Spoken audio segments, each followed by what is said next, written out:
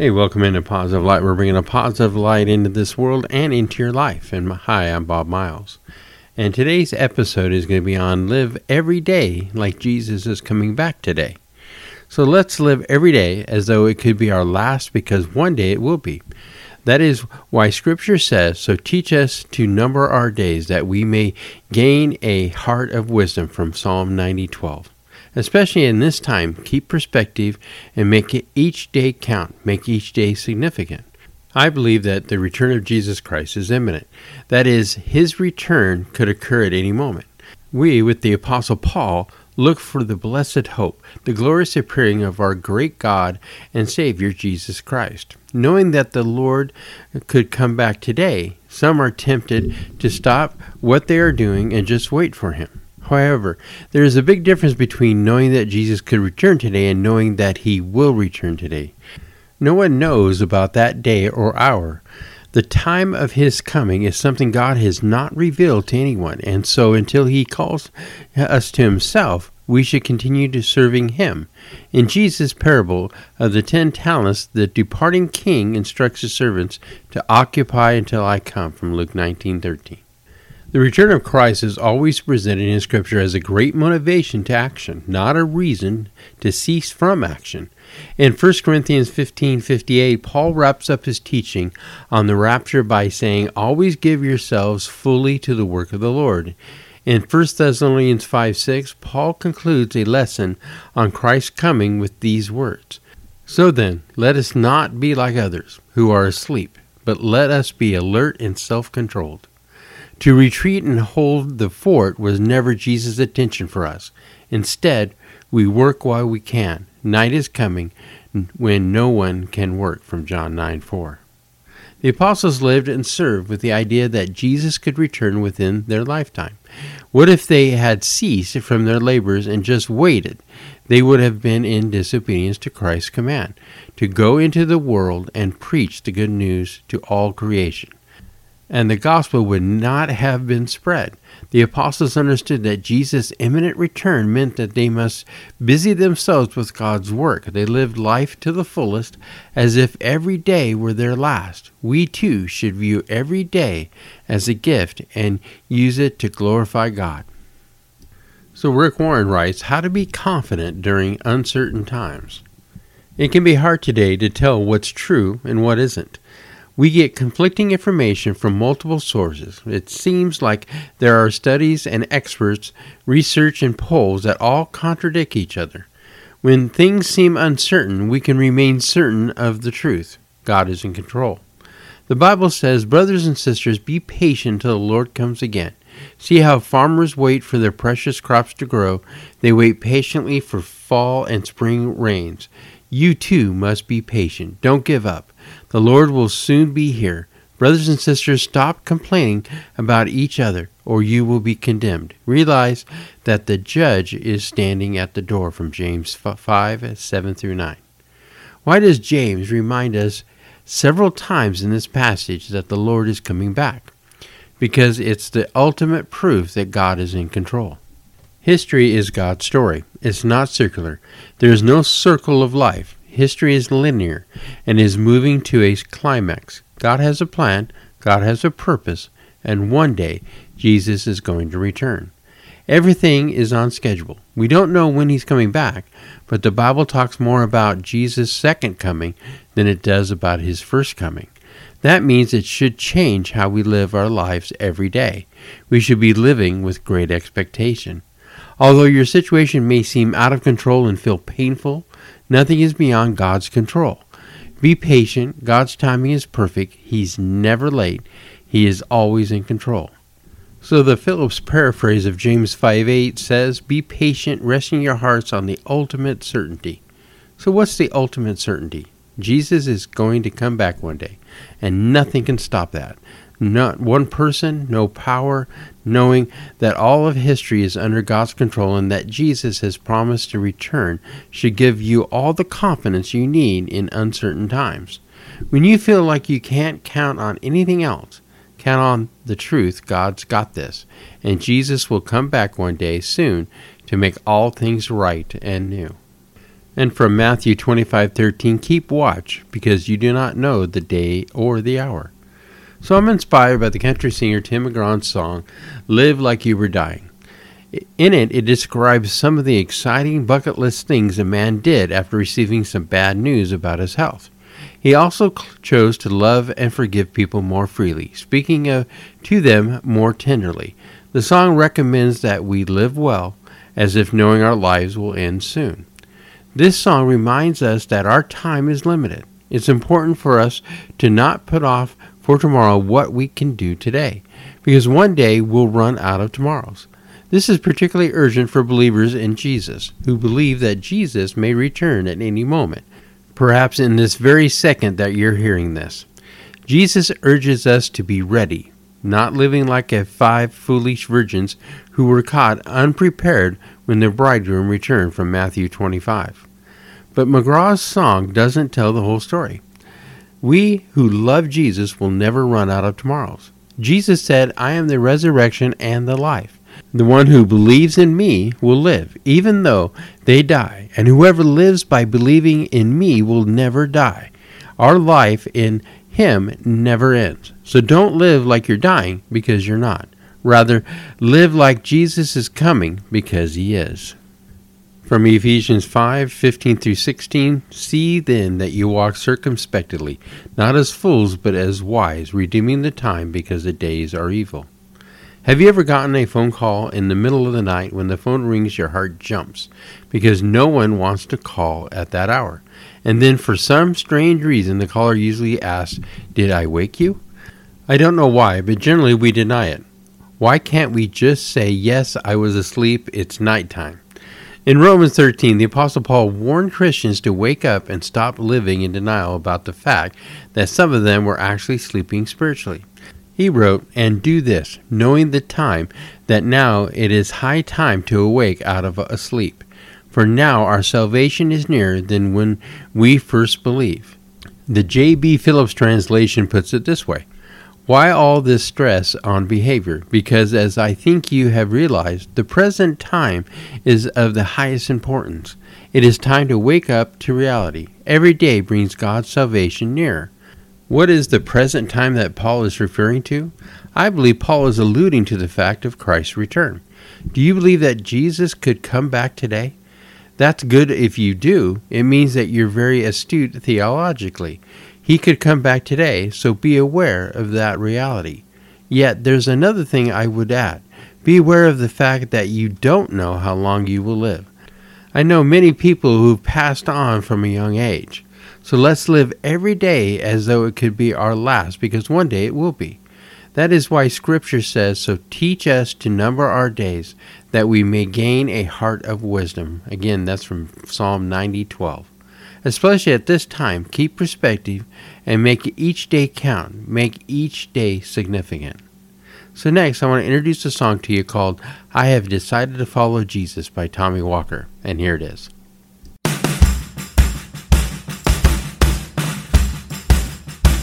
I have decided to follow Jesus. I have decided to follow Jesus. I have decided to follow Jesus. No turning back. No turning back. Though none go with me, still I will follow. Though none go with me,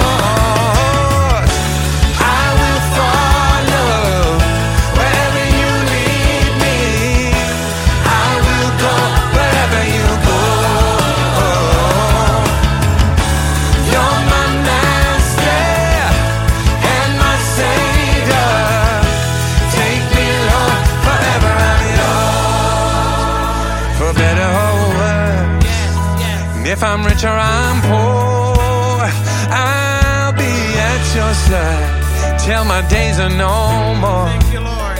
I'll stand for your truth. Lord, I'll live for your holy name. All that I say or do, Lord, I'm gonna give you all my praise.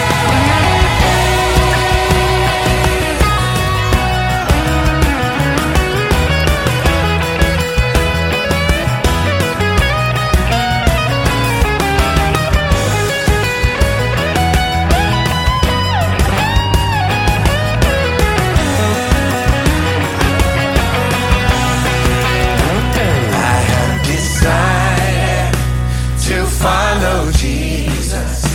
I have decided to follow Jesus. I have decided to follow Jesus. No turning back. No turning back. It's by your spirit we can, Lord, we can follow. Oh, it's by your spirit, Lord. Lord, we can follow. It's by your spirit, Lord, we can follow. No turning back. No turning back. No turning back. No turning back. No turning back. No turning back.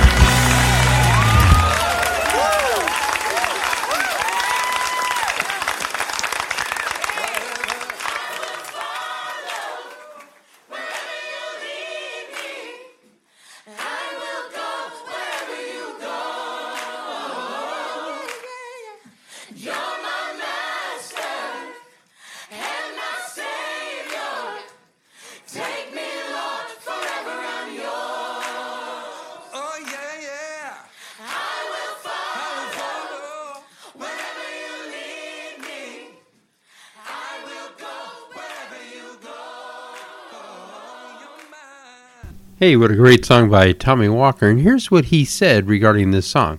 He said, this song is based on the last words of Nuktsing, a man from the Garo tribe of Assam in the late 1800s. He and his family were threatened by their chief to deny their new faith in Jesus or face death. Nuktsing replied, I have decided to follow Jesus. With these words, his family was killed in front of him. Then his own life was threatened by the chief, and Nuktsing's response was, though no one joins me, still I will follow. The cross before me and the world behind me. No turning back.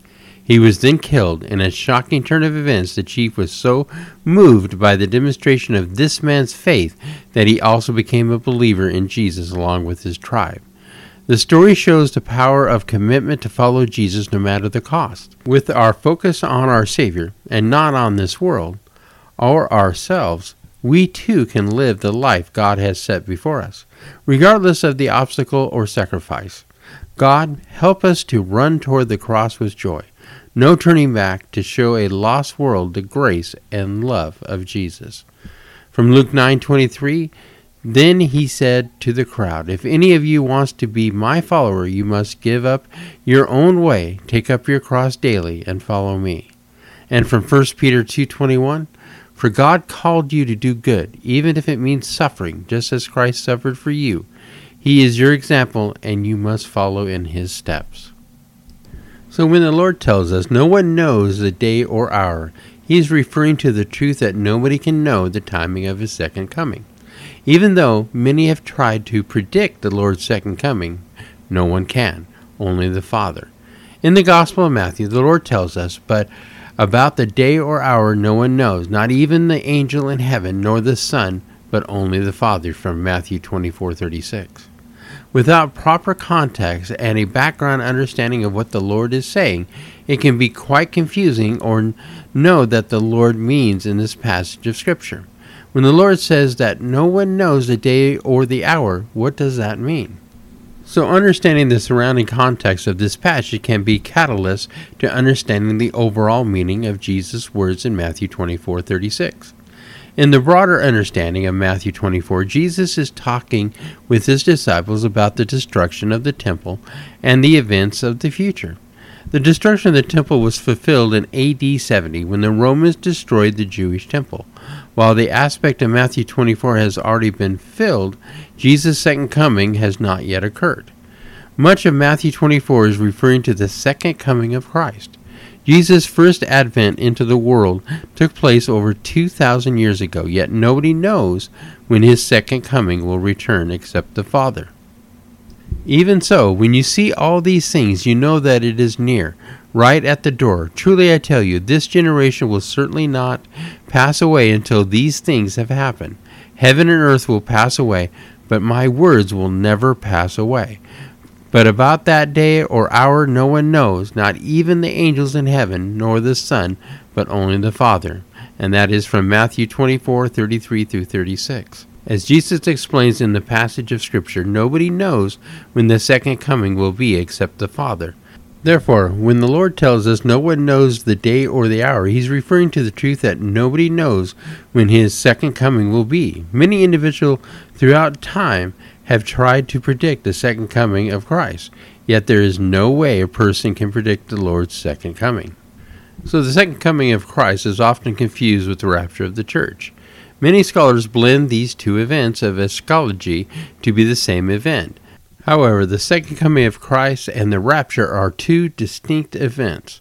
The rapture will occur before the second coming of Christ because the second coming will not occur until the end of the 7-year tribulation. None of us can predict the time when all these future events will take place.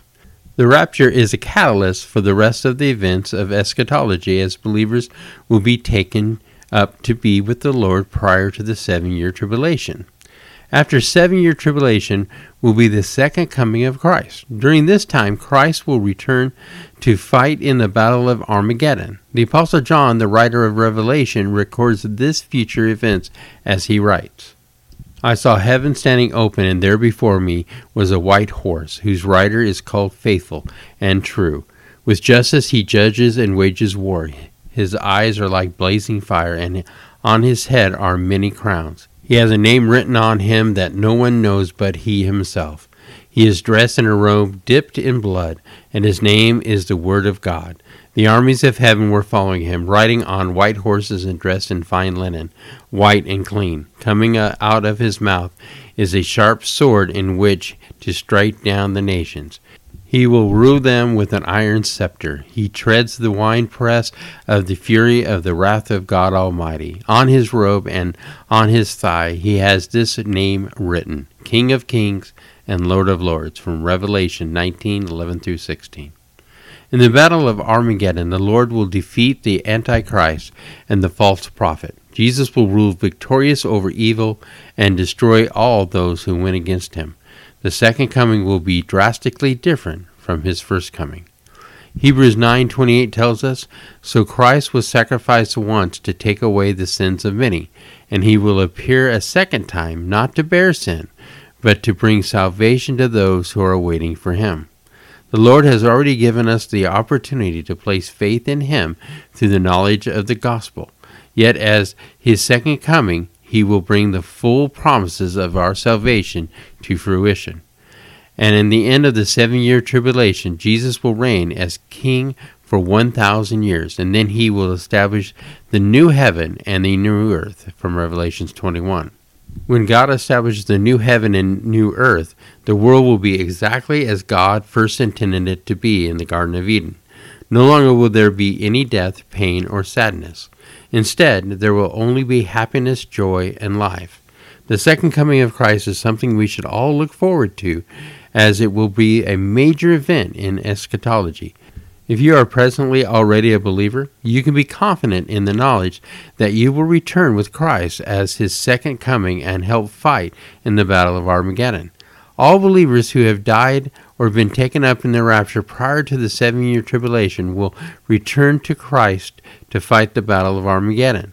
While this may be frightening, we can trust in the Lord and in his future plans. Everything in the Bible will happen just as God tells us it will.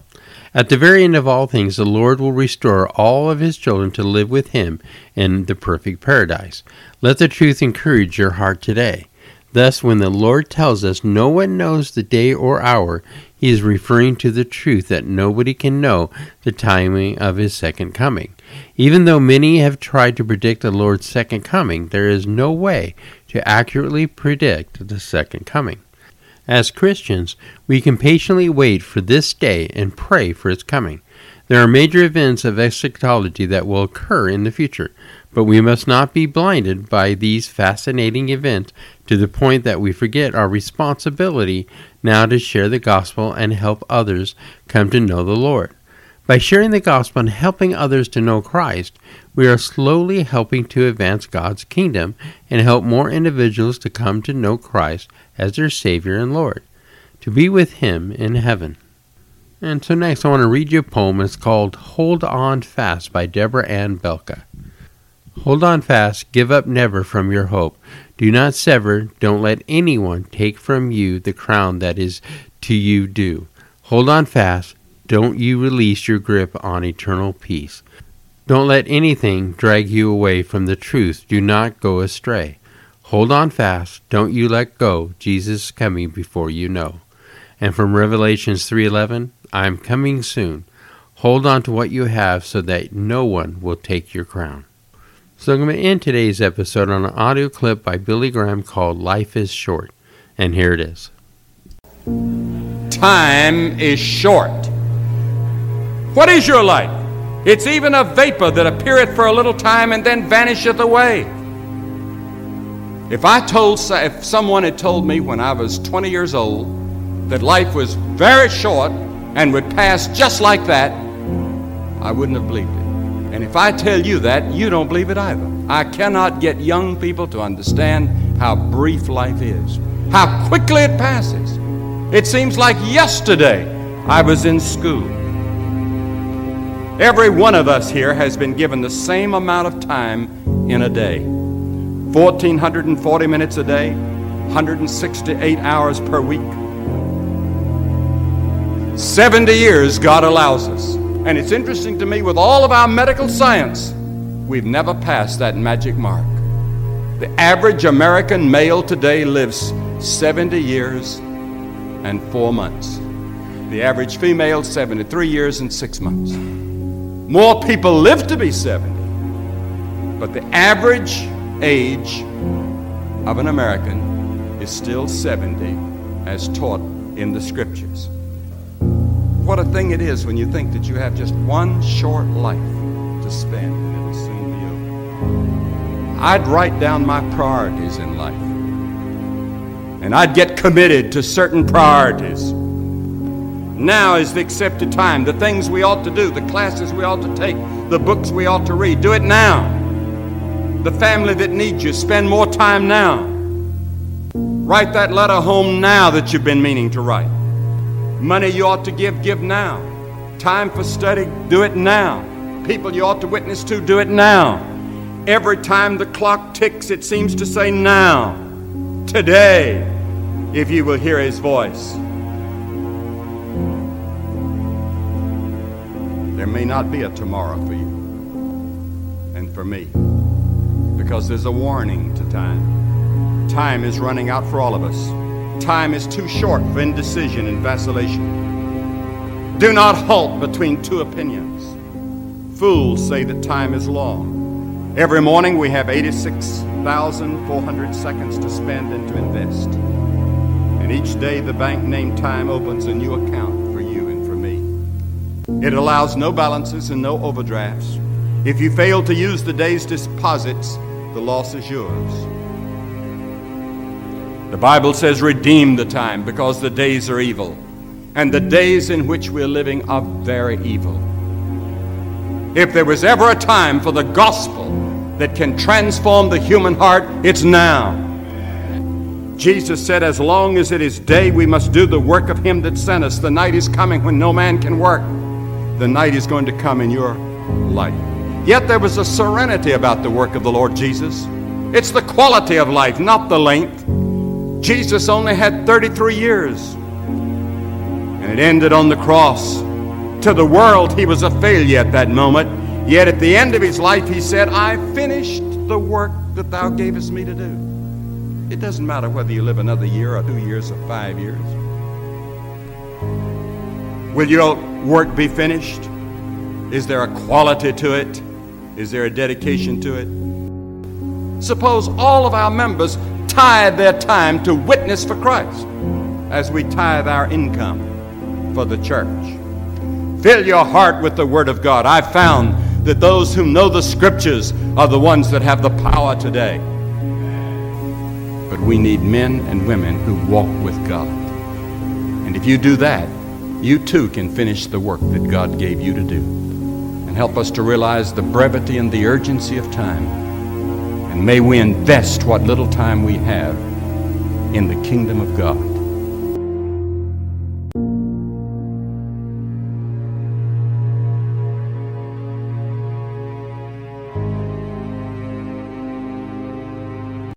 So that does bring the end of our episode today, and my prayer as always is that God blesses the journey you're on with Him and that you embrace that path. So next week's episode is going to be on heaven. You can connect with me at positivelightpodcast@gmail.com. I'm also on Instagram, Twitter, and Facebook. And anywhere you download your podcast, you can get Positive Light for free. So I hope everybody had a great week. God bless, and we'll catch you next week.